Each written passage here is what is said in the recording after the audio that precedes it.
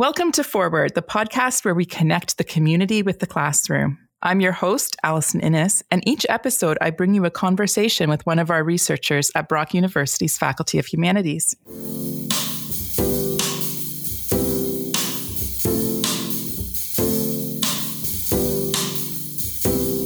Today's guest is the recipient of this year's Faculty of Humanities Award for Teaching Excellence. Dr. Elizabeth Vlasic is an associate professor with the Department of History, and her courses include 20th century European and world history, Weimar and Nazi Germany, comparative urban history, and women's and gender history. She has also taught a directed reading course in historic gardening using Brock University's community garden and directed students in research projects involving oral history. Dr. Vlasic's research interests include the cultural history of war, women's and gender history, border studies, nations and nationalism, critical heritage studies, and the politics of memory. Most recently, she has been bringing her students together with members of the local community to work on Niagara history projects. This includes work with the Niagara on the Lake Tennis Club and the Canada Games, which will be held in Niagara in the summer of 2022. Dr. Vlasic is the co-director with Dr. Julie Stevens in sports management of the Sport Oral History Archive, a digital interactive archive preserving local and national sporting legacies through the collection of oral history interviews and photographs. So welcome.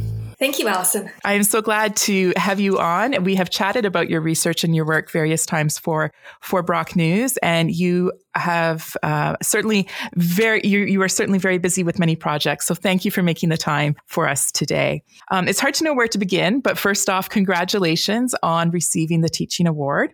And perhaps we could start with a little bit about your approach to teaching, and then we'll get into some of your specific projects. Great, thank you so much. Winning that award was a great honor, and I was really honored and humbled by having received that, considering how many amazing colleagues I have in the Faculty of Humanities. So when I think about teaching, one of the things that I have noticed, I've been teaching for over 15 years now. And something that I've noticed is that there are these certain things that that I really focus on with my teaching. And really it's placing people, placing connections and the community at the center of my teaching. And so in my teaching, I also see sort of these four major areas that I incorporate into everything that I do. And the first one is mentorship, the importance of teaching is not just a transmission of knowledge, but as sort of this ongoing, almost dialogic relationship between the instructor and the student. And I see myself really as a guide and a co-learner. I love to continue to learn. This is what I love about my job, is that I'm constantly learning new things and learning from my colleagues and learning from my students. And so mentorship with my students, with my directed research students, my MA students, but even my teaching assistants and my research assistants, I really see that role of being a mentor and a guide is so important in the work that I do. Something else that I really focus on in my work, and this is something that's become much more prevalent in my work in the last maybe 5 years, and that is the role of collaboration. And I've discovered that the work that brings me the most joy is the work that I've done through collaboration, either with other colleagues in the department and other departments at Brock, staff, other students, as well as members of the community, and sort of bringing these ideas together and learning from each other and sharing those ideas with each other. So collaboration and also experiential education. So all of my courses now have a component of experiential learning embedded within them. And from first year to the MA courses that I've taught, there is a component of experiential. And I'm hoping, to incorporate more service learning, work integrated learning opportunities for the students to provide them with that additional kind of experience and learning opportunity. And then finally, something that really motivates my work and my teaching practice is to make teaching and learning transformational. And transformational not only for the students, but also for it's been transformational for me as a teacher and as a practitioner as well. That transformation happens to all of us as we're working together. And I also see the benefits too through working with community of the transformational opportunities for our communities as well as they work with our students on various projects. So these are really the kind of the four pillars of my teaching practice. Yeah, it really puts the lie to the old stereotype of the historian, surrounded by stacks of dusty books, toiling away silently, quietly, all by themselves, and then appearing on a stage to transmit information. It's a very active and very engaging process, isn't it? Well, I also love the sitting in a book in the dusty libraries and the dusty archives. That's also something that I enjoy. But I've found that more and more, and especially the past year has been very difficult to go into those dusty libraries and archives, and seeking out community has been something that I've been doing a lot more just in the past 14 months as well, is and doing it remotely and virtually, but still wanting to have that connection. So yeah, I like the old fashioned stuff too, but I love the collaboration. For me is what, as I said, it brings me the most joy. I think there will always be a place for our archivist and librarian friends in the study of history. And I know that you have collaborated as well. You've worked quite closely with the archivists and librarians at Brock to make those places come alive for students as well. Just out of curiosity, are there any particular moments that stand out in your mind as opportunities where you've learned from students, or students have created a transformational moment for you as a scholar or as a teacher or as a person? Oh gosh, there's so many. As I said, there've been these.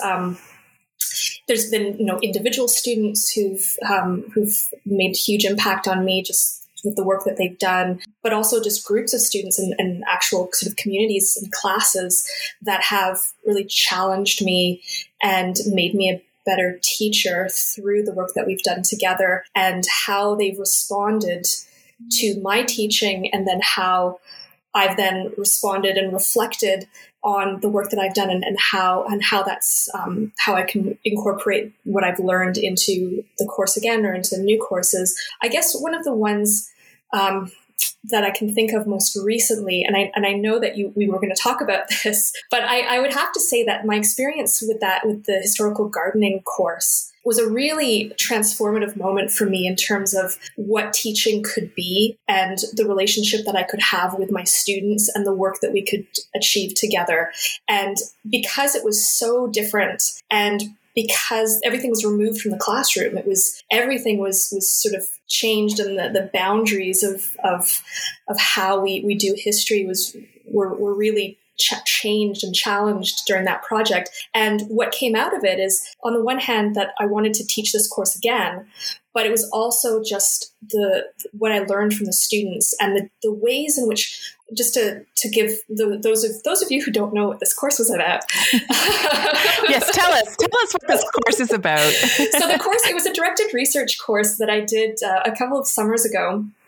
And I had two students working with me, and they researched and grew and studied a garden. So they were up at the Brock Community Garden, and they had a plot, and they did some independent research and decided on a particular historic period that they wanted to focus on, and what gardens would have looked like, or what would have been grown at that time. And they built these gardens, and they grew them, and they blogged about them, and they had an Instagram posts about their gardens, and they reflected on the gardens, and then they presented their gardens at the end of the summer. So it was quite a long, drawn out process from May to August. But one of the things that really struck me is that I was dealing with two students who were so different in their approaches, and the way in which they studied and thought about things, and how they wrote, and like day and night.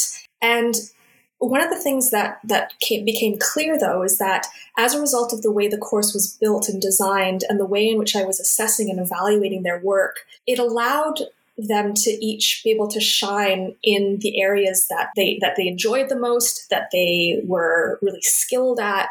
It was, you learn about these theories. You learn about how there are different types of learners. And as an educator, I do all the reading, and I try to incorporate universal design as much as I can. But then I actually saw it, and I witnessed it, and I studied it, and it was so clear that if you design a course in a particular way, your students, regardless of what their abilities are going into the course, they're going to be able to thrive. And so that was one of the things that was the most lasting impression, that it was everything about that course, the fact that we were removed from the classroom, we were outdoors, there was so much reflection, there was a lot of dialogue and discussion between me and the students, but also that they showed me how this works in practice. And it was amazing. And so when I think about that course, it's the course that I think back to it and I want to do it again. I've thought about ways of being able to scale it up so that more students can take it.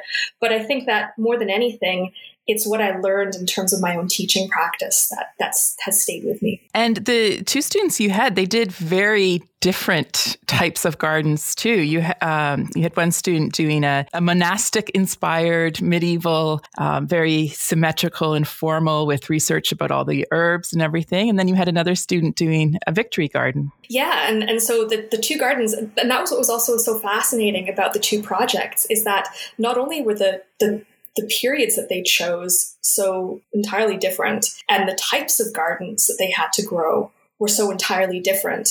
The way that they actually approached the gardening was entirely different, because the gardening that they did in many ways reflected the type of garden that they were growing. So for the victory garden, it was very like, okay, I'm growing food and I have to survive, and the deer eating all my food, and what am I going to do, and how do I protect everything? Whereas the monastic garden, there was a lot more kind of contemplation and just being in the garden and observing it and just enjoying the beauty, because the student was growing a lot of flowers, and there were these the herbs were also really important, but she also just had a lot of very beautiful flowers, and so her observations and her experience working in the garden reflected the type of garden.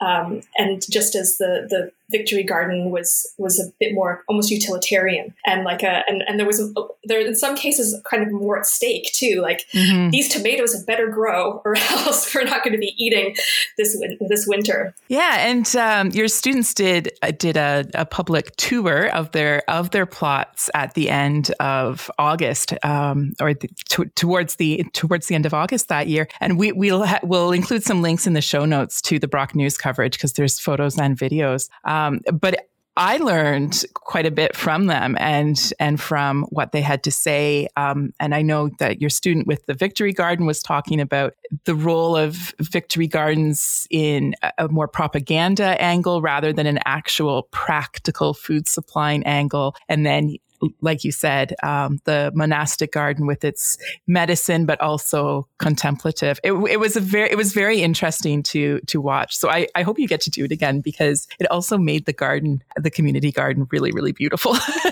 Having those foxgloves and marigolds and things is really gorgeous.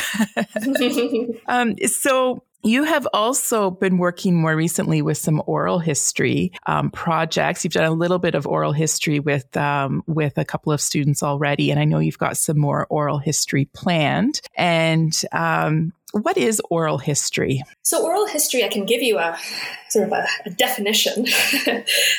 It's really the interviewing of eyewitnesses or participants in events of the past. And so using these interviews to write about history or for historical reconstruction. So it's a type of source. It's a type of primary source. And you're getting these interviews from people who lived through a particular historical event. I mean, that's a sort of a very simple definition of what oral history is. Another way of thinking about it, and this is, I'm plagiarizing this from Professor Stephen High, who is the director of Concordia University's Center for Oral History and Digital Storytelling. He has this wonderful term that he uses, that oral history offers a different way of knowing. And I love that concept, because that's what oral history and the beauty and the power of oral history is, that it allows us to learn about the past through the people who lived through it. And often we get the stories from the voices of the voiceless, that the people who traditionally would not have left any records or written sources, or whose experiences would not have been prioritized, are allowed to share their stories and to be part of that telling of history. And so it's really exciting. It's really a fun way of researching history and writing about the past and thinking about the past. And it's very collaborative. It is. You've got the historian interviewee, you've got obviously the person they're interviewing, and then you have that onward effect of people who will be using the material that is being collected. Exactly. Yeah. And I think that one of the things too, you mentioned kind of that relationship between the interviewer and the interviewee, and oral historians talk about it being a dialogic relationship, that what you get through that testimony or through that interview is that you develop a relationship between your participant or the person that you're interviewing. And again, like going back to Stephen High, and he's really done some amazing work. He also, talks about how what we see happening through this dialogic relationship is that there's an expert authority and an experiential authority.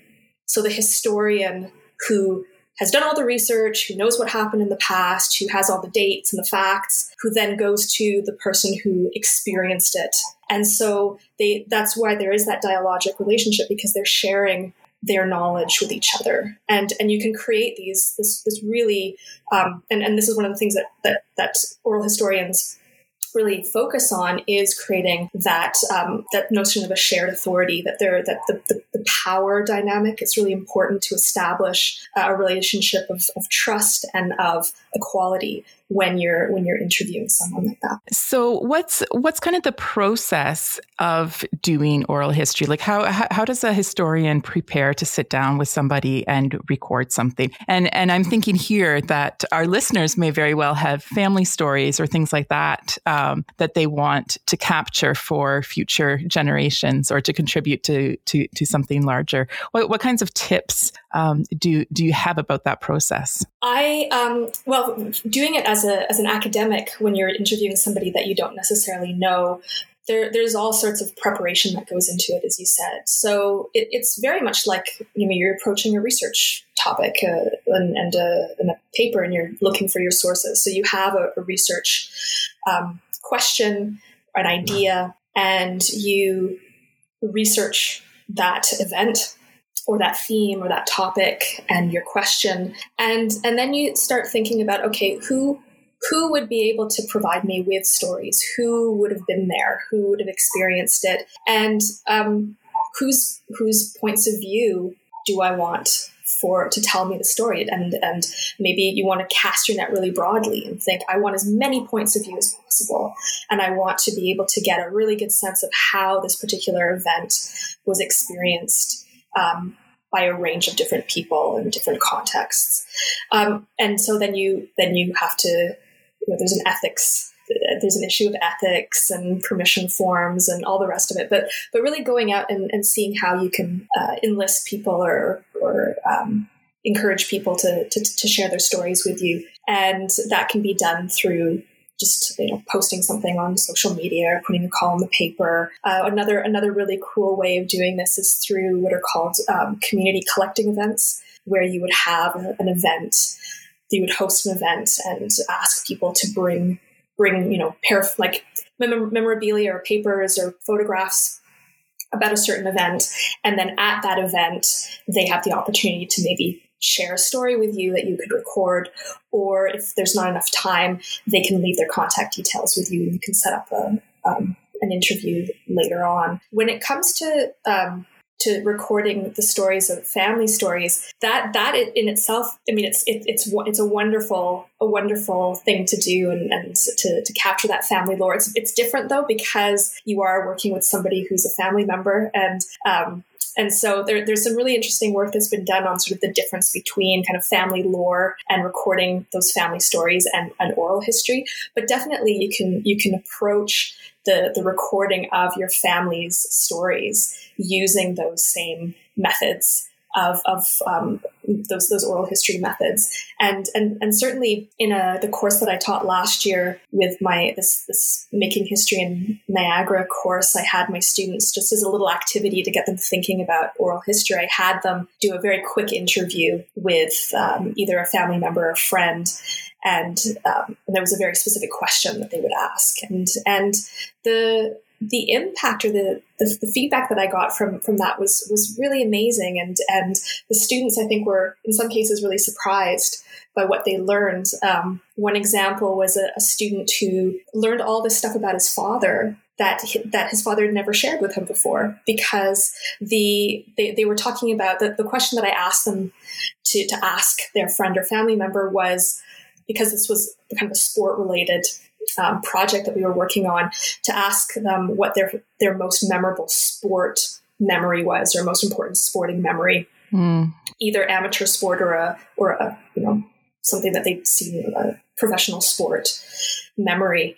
And this one student was talking about how his father had witnessed the Blue Jays winning the World Series while he was on tour. He was in the Navy, and his ship was docked in the States, and all of these Canadian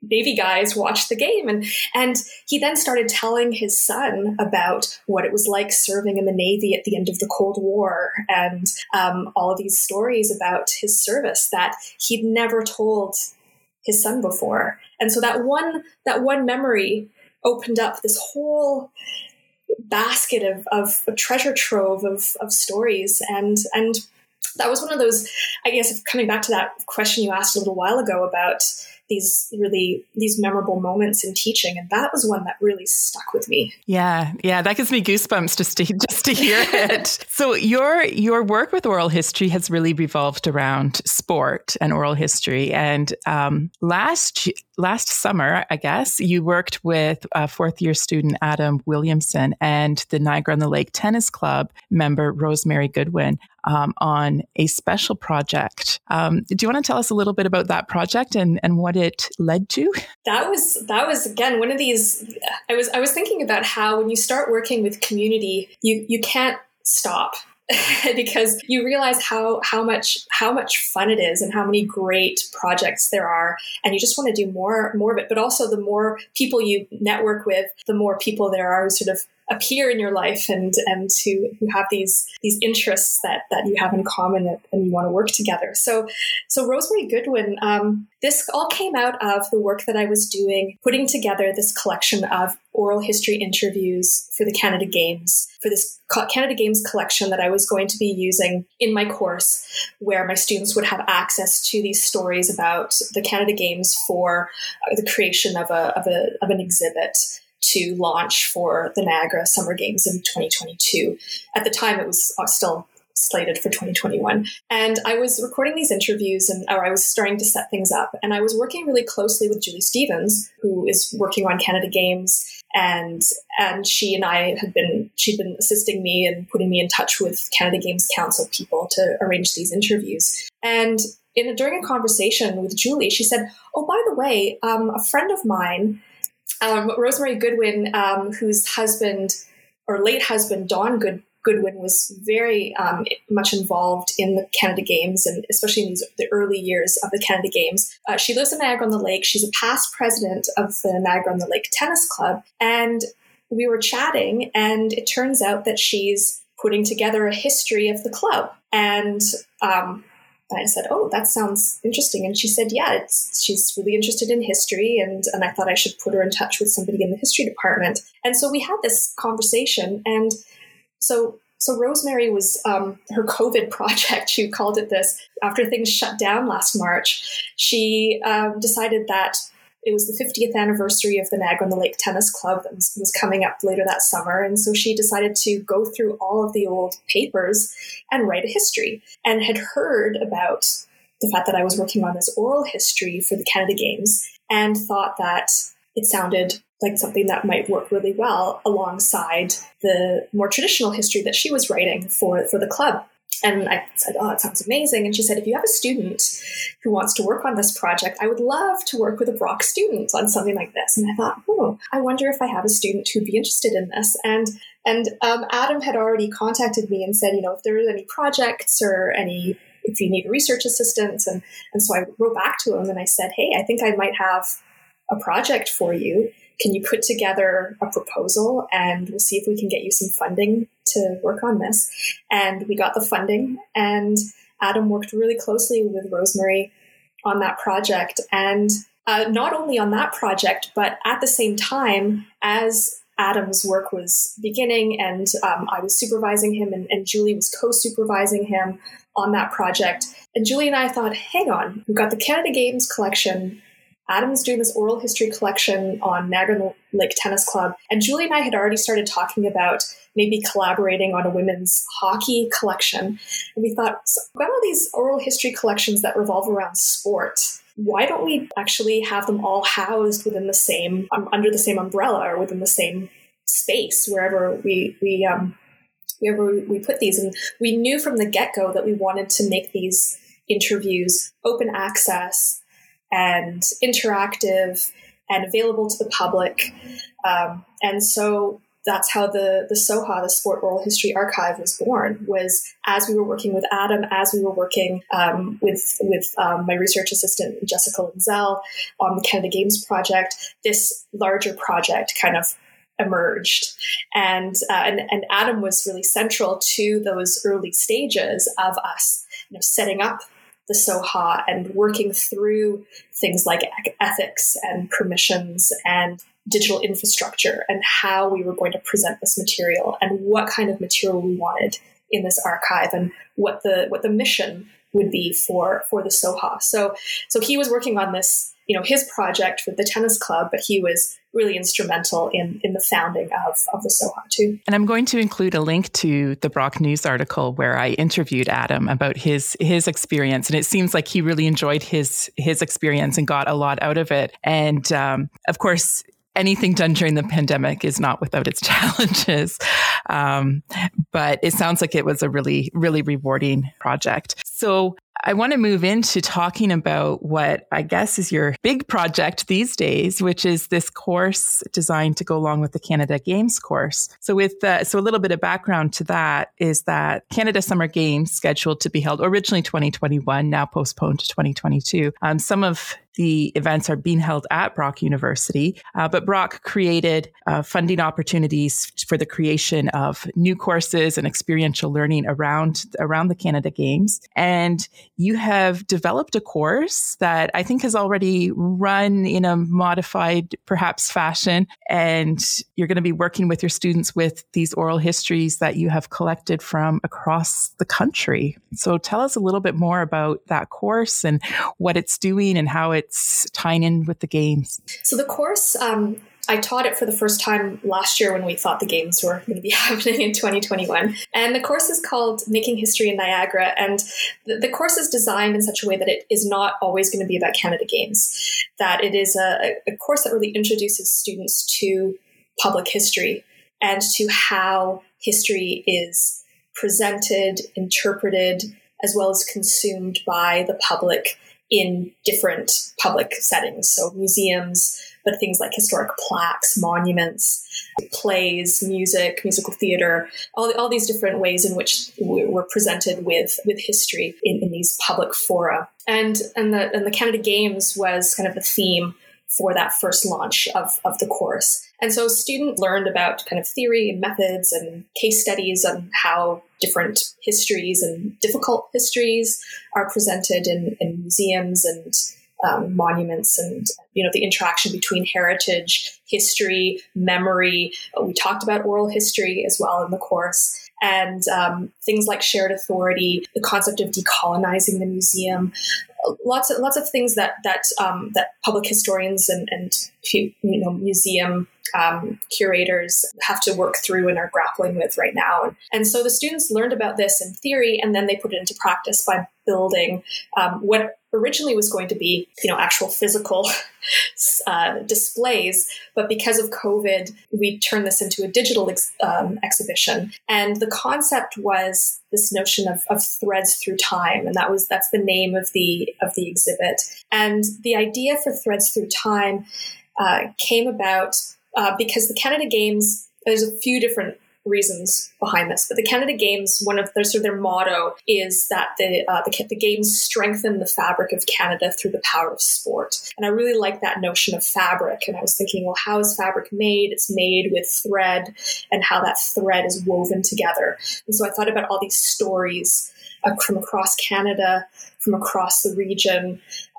from across time, are woven together to make us who we are and shape our identity. And so the idea for the exhibit of Threads Through Time was then to also take the concept for the games, which was developed by the Niagara Host Society, which is this concept of 13 for 13. So we have 13 provinces and territories. We have 12 municipalities in Niagara plus the region, so 13 entities. And that each one of the 13 provinces and territories would be partnered with a region or a municipality in Niagara for the games. And so there would be cultural programming in each of the municipalities to reflect the province and territory that they've been partnered with. And I love this idea. I thought this was really cool because it would be a really cool way of exploring connections between Niagara and the rest of Canada and doing it through the pairings. And those pairings had been already settled they've been set out by the host society. So we had these pairings. And so we were looking for connections. How do we connect the region to the province or the territory and thinking about it in terms of larger themes within Canadian history and also connecting it to Canada Games history as well. So we have all these different things kind of woven together: local history, provincial, national history, sport history, Canada Games history. And so what ended up being created was a story map in which each of the 13 pairings, so province and municipality pairings, has these 13 threads that come out of it. And so starting with this one kind of node or starting point or a site, and then from that 13 threads kind of tail out and in some ways kind of connect to other ones. So on a map, you really see this amazing kind of connection that we're all connected across time and across place. And in some cases through Canada Games and some of the sort of stories from past Canada Games.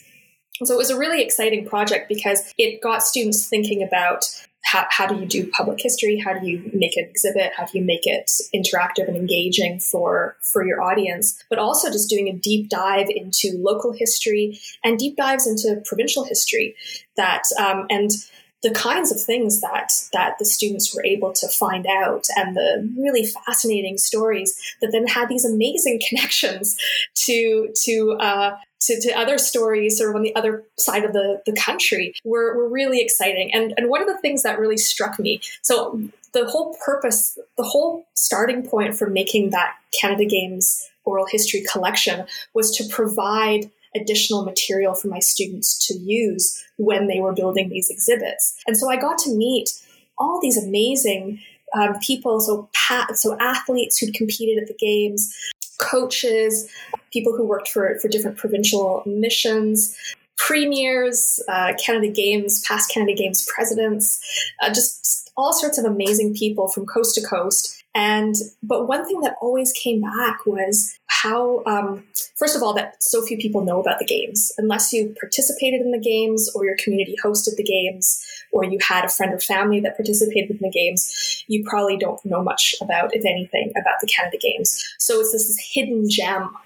The Canada Games is this hidden gem. But the benefits of these games to youth sports, to the host communities, the long-term benefits that aren't measured in numbers, that are measured in these stories that people tell about, the profound impact that these games have had on them, on their careers, on their outlook, on their understanding of Canada and who they are and their sense of identity. It was really quite something. And one of the things that then came out of the course was that the idea of these games is that you have these young athletes who travel to different parts of the country and learn about these other parts of Canada and these other cultures and communities and interact with each other, and that is an amazing experience for them, and that there is this kind of educational. This is the importance of of education in these games. And what I felt had happened in the course was that my students had that experience, that they had learned so much about Canada and about these local histories that are so important, that these micro histories have these really important, profound implications and ramifications. And so it ended up having this unexpected impact, or an unintended consequence of actually mimicking or echoing the purpose of the Canada Games. That's really neat. Now, you had invited me to the virtual class when students presented their work. And as of our time of recording, it's not publicly available yet, but it will be at some point, is the plan? Yeah. And I just want to come back to this idea of threads and tease out a few examples of for our audience. The one that still sticks in my mind, I think the theme that they were looking at was education, and then they wound up looking at flight schools, and they traced that all the way to September 9/11. Do you remember enough of that one off the top of your head to give us a little kind of just a little taste of kind of where that thread went and how it developed? Because I think that was one of the more challenging pairings as well. Yeah, so that was the pairing that linked Lincoln and Newfoundland. And so the starting point for that was the Beamsville Aerodrome. And from the Beamsville Aerodrome, the students then threaded out and made these connections to, okay, this was an aerodrome that was opened during the First World War, and it trained pilots during the war. And so they were looking at kind of war memorials and the danger of flight, and these very dramatic crashes that took place around Beamsville. And then they traced it to the group of seven, now I can't remember which one of the group of seven it was, did these amazing aerial drawings of the Beamsville Aerodrome. And did these paintings from the sky, from a plane from the Beamsville Aerodrome. And so they made the connection to the group of seven and connected this to Newfoundland through A.Y. Jackson's work painting the Labrador coast, but also A.Y. Jackson's relationship to Banting. So Banting was actually really good friends with A.Y. Jackson and the group of seven, and was kind of an amateur painter. And he was actually killed in a plane crash in Newfoundland, that crashed in Newfoundland. So there were these multiple connections that linked Beamsville Aerodrome through this, plane crashes, group of seven, to Newfoundland and Banting and group of seven. And then also there was a connection to war memorials. And so they connected it to war memorials in Newfoundland, and also just the fact that, that Newfoundland wasn't part of Canada during the First World War. But then this longer history of Newfoundland's importance geopolitically, and its airports during the war, during the Second World War, during the Cold War, but then also the airports, Gander Airport, which hosted these planes that were diverted after 9/11 and hosted all these people, and the musical Come From Away is based on that story of what happened after 9/11. And so they made these amazing connections. And then another connection, and this is all in the same part, like of the same thread, the same one, is that they connected military history to aviation history to Newfoundland, but then they brought it also back to sport, because there has to be a sport component. And so they talked about different regimental sporting teams. And then also how the development of sports like wheelchair basketball and the way in which sport was used for rehabilitation of soldiers after the war was also where sort of the Paralympics comes out of that tradition of how do we rehabilitate our soldiers when they come home. And so they made that connection between war, rehabilitation, sport, and then Paralympics and that sort of the disabled athletes. That's fantastic. And I am really looking forward to whenever that project is ready for public consumption, because if that's one thread and there's 12 other threads, I'm really curious to see where everything goes. Now, did the students select a topic, like the theme? Did they settle, okay, we're going to do the theme of education? Was that theme part of something larger with the Canada Games? We had, one of the things that I did in the lead up to the course was that when I was putting together kind of ideas for how I would approach the interviews and the oral history component, I was thinking about how I wanted to kind of touch on particular themes in my interviews. So one of the things with oral history, and I didn't mention this earlier on, is that there's different ways. We talked about, like, you were asking, like, how do you do oral history? There are different ways of approaching the interview. And so you can do it through, either a very structured interview or semi-structured interview or totally unstructured, which is more sort of life story where someone will just talk about their whole life from start to finish with just a few cues here and there by the interviewer. What I did for the oral history for the Canada Games collection was much more structured, because I really, and it was structured, and there was room for the, a little bit less structure, but I was guided by these particular themes, and it was themes like education and gender and disability and equity and multiculturalism, Black history, First Nations and Indigenous people. There were all these different themes so that when I approached people and said, I'd like to talk to you, and if you can speak about the games in relation to any of these particular themes, that would be wonderful. And can you identify which ones you would most like to speak about? And so we use those themes to kind of think about how we would approach the exhibit as well. And so we had these themes that we were working from.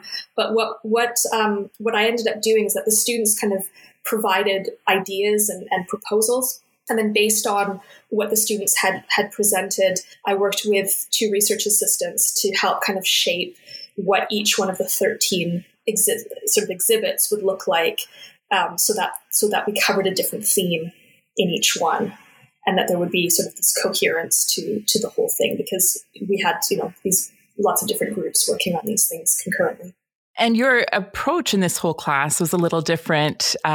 It wasn't what we might think of, those of us who have had university history classes, maybe in the dark and distant past, might be familiar with lectures and reading and that kind of thing. You kind of flipped this whole idea of classroom on its head, and you approached it as a lab which is an idea that may not be as familiar.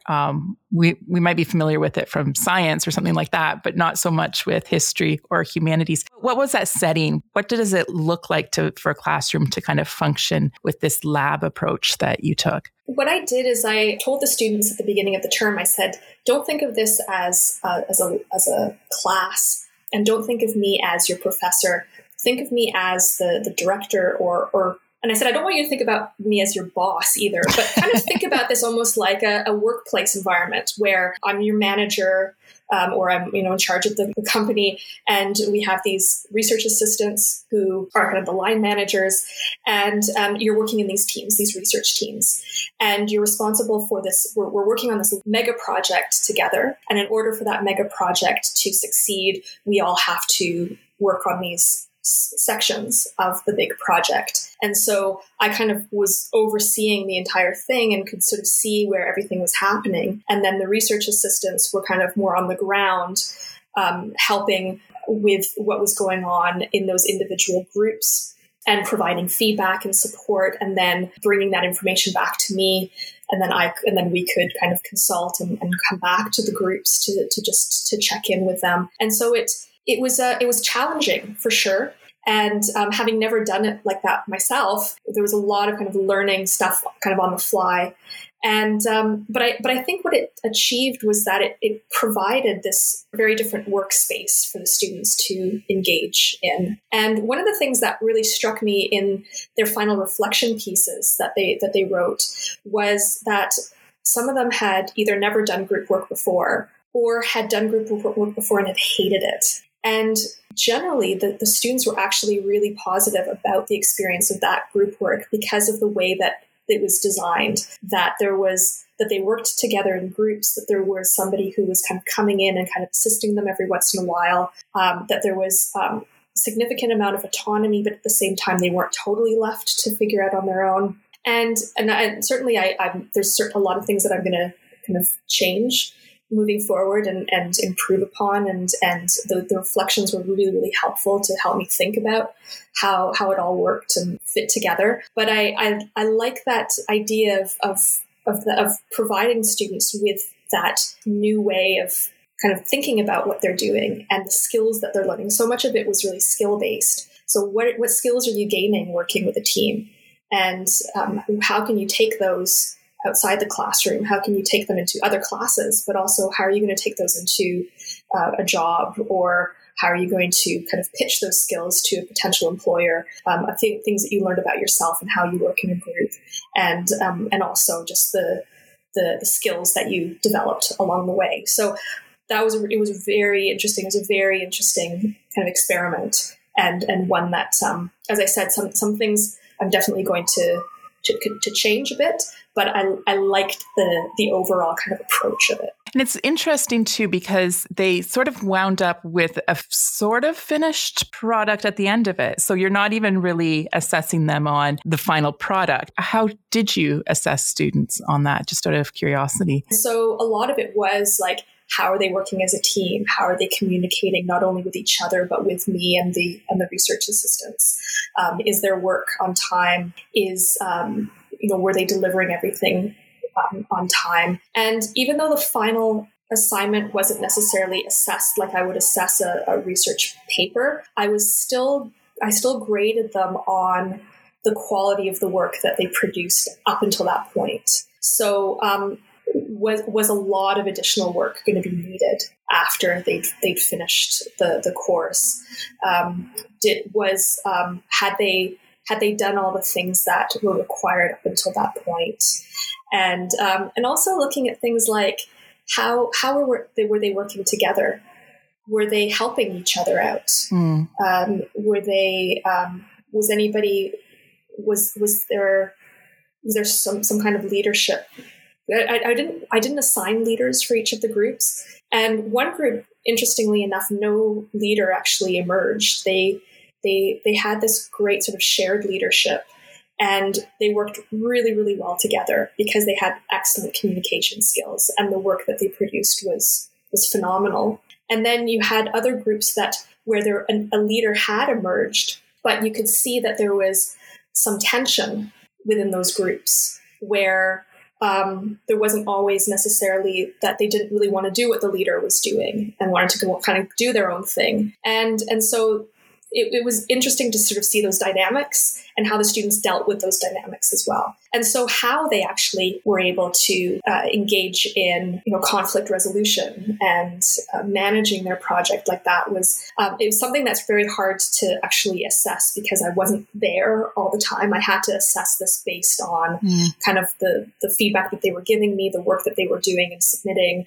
and assessing it that way. So that was really, really challenging. And having spoken to other faculty members who work on similar projects in different disciplines, they say that this is the eternal challenge of how exactly do you assess, and how do you assess the skills, like the level of skill that they've achieved. Mm-hmm. So again, like I learned a lot, and there are a lot of things that I've subsequently been taking notes and incorporating into the next version of the course, which I'm offering again in the fall, and it's going to look very different. So I'm going to do a plug. I'm going to do a plug for the course next year. That was going to be my next question that I want to plug. Yes, please plug the course. So the first one, so this is History 3F02, Making History in Niagara, which is going to also be Canada Games, but it's going to be really different. So one of the things that came out of that first version of the course was that I'd always sort of imagined that the first half of it's a full year course. So the fall term would be all about theory, methods, case studies, familiarizing yourself with what is public history, what is heritage, what is memory, all these things, and what is decolonizing the museum, what is shared heritage, all these things. And then the winter term, the students would apply that knowledge through this big project. And what ended up happening is that the students didn't necessarily see clearly enough how what they learned in the fall term was directly implicated in what they were doing in the winter term. And what I'm doing now is kind of weaving the two terms together a little bit more. So there still is going to be this major project the students are going to be building for the Canada Games at Brock. So last year it was a purely digital project. This year, knock on wood, we're going to be at some point in person, and students will actually design physical exhibits that are going to be deployed, scattered across Brock campus at the different locations, either in sites where students and athletes and families will be wandering during the games, or at the actual venues that are on Brock's campus, as well as at the new Canada Games Park. And so the students themselves will develop these projects, and they'll be done with the support of the Canada Games Council, as well as with special collections, and thinking about Brock's history, sport history, Canada Games, and these really cool kind of interactive exhibits throughout campus. So the students, they're going to figure that out next winter. But what I'm doing in the fall term is that instead of it being strictly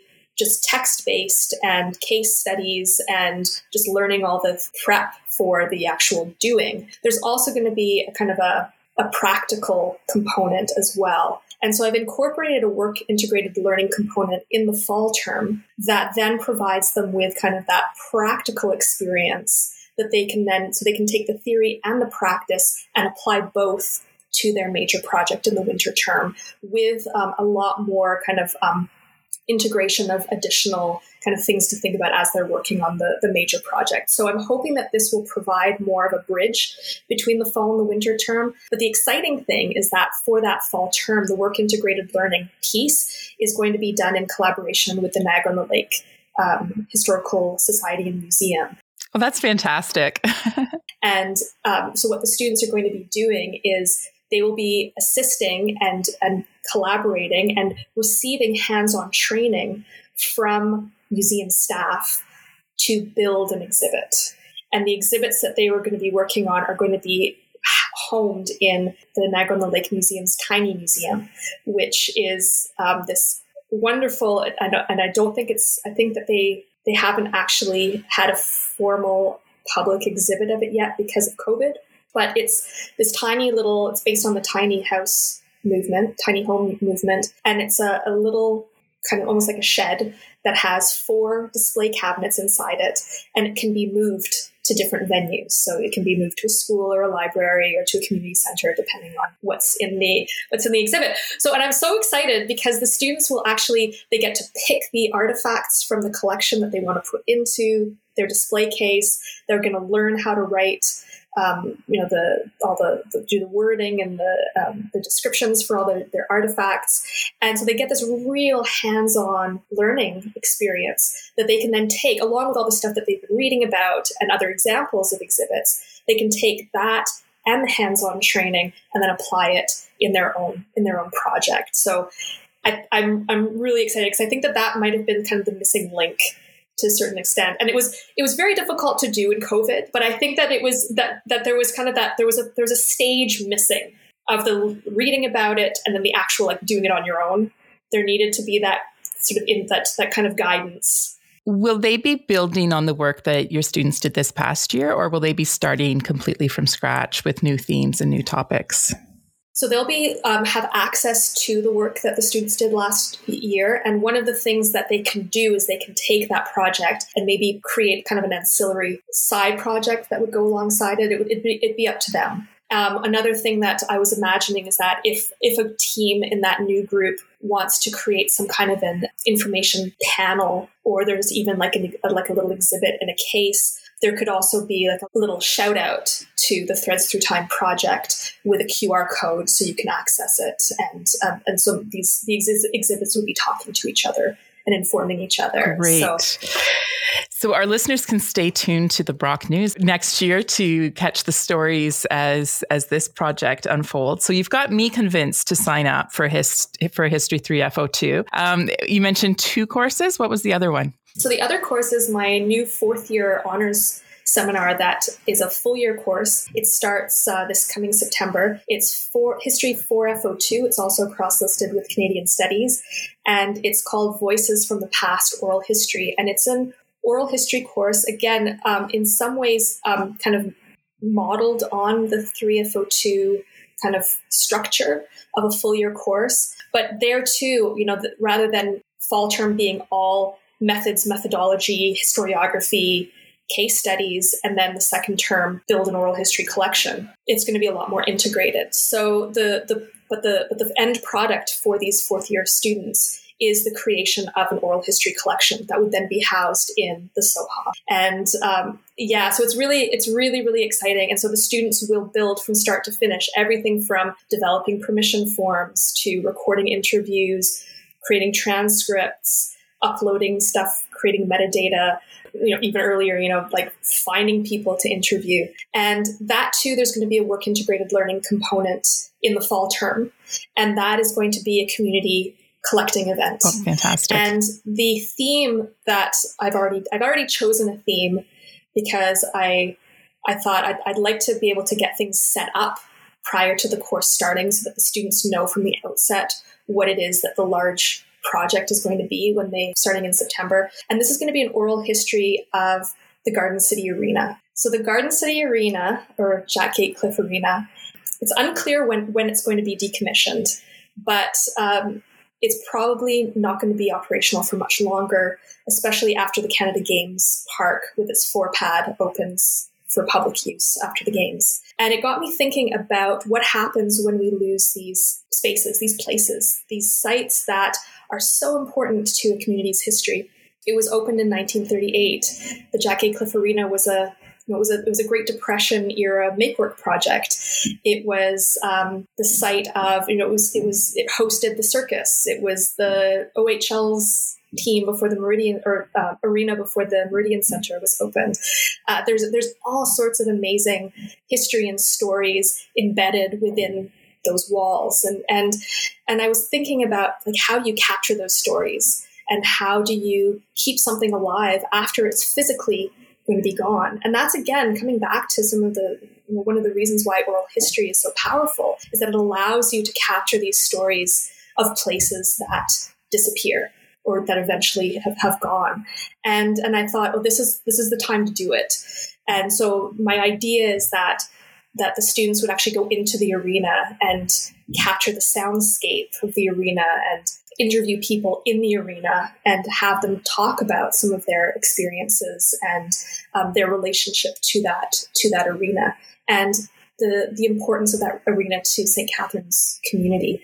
So that work integrated learning opportunity is going to be done in collaboration with the St. Catharines Museum, and so that's one of the projects that'll also allow students to then start finding people that they could then interview later on for the oral history collection. Excellent. And that's that little blue, I call it the little blue arena whenever yes. I drive past it on Geneva Street, just near the 406 there for those who may not be familiar with it. It's usually has a big pile of snow outside it from the ice. Not this year, unfortunately, because of the pandemic. That sounds like a really exciting project.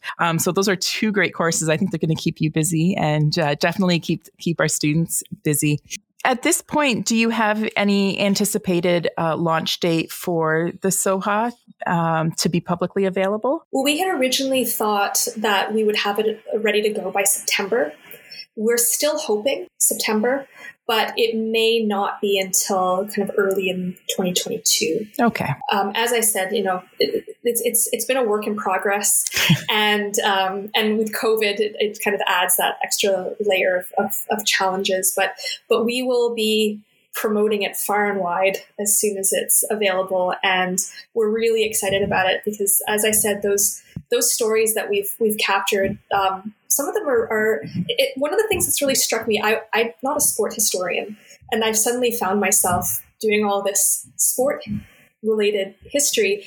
And one of the things that's really struck me is that sport acts as this fantastic kind of launching point or vehicle for exploring all sorts of really important themes in history and really thinking about the impact that sport has had on communities, and that you can explore it from the perspective of gender and class and race and deindustrialization and gentrification. And one of the things that we're looking to do with the SOHA is, as we start developing more and more collections, we're really focused not on just the stories of famous athletes or famous coaches, but really thinking about how sport has impacted our communities. And so interviewing the people and creating these collections focusing on community sports and cultural leagues and church leagues and worker factory leagues. Like there were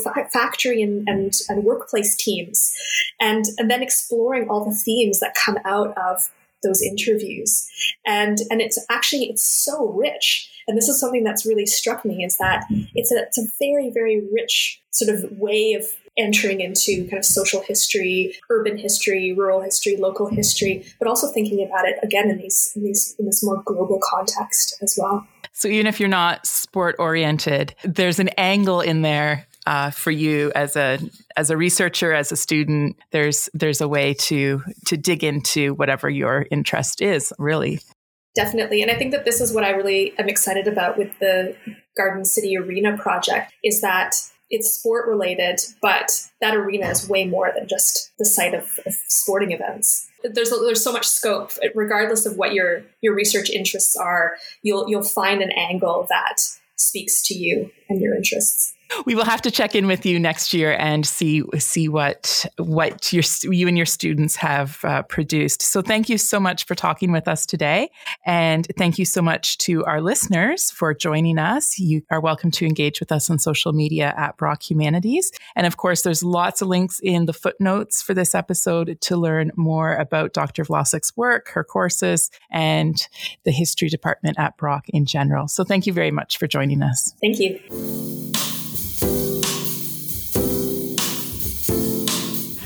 Thank you so much for listening to Forward. Find all of our footnotes, links to more information, transcripts, and past episodes on our website, brockview.ca/humanities. We love to hear from our listeners, so please join us on Twitter, Facebook, and Instagram at Brock Humanities. Please subscribe and rate us as well on your favorite podcasting app so you will never miss an episode. Forward is hosted and produced by Alison Innes for the Faculty of Humanities at Brock University. Our sound design and editing is done by Nicole Arndt. Theme music is by Khalid Imam. Special thanks to Brock University's Makerspace and Brock University Marketing and Communications for studio and web support. This podcast is financially supported by the Faculty of Humanities at Brock University.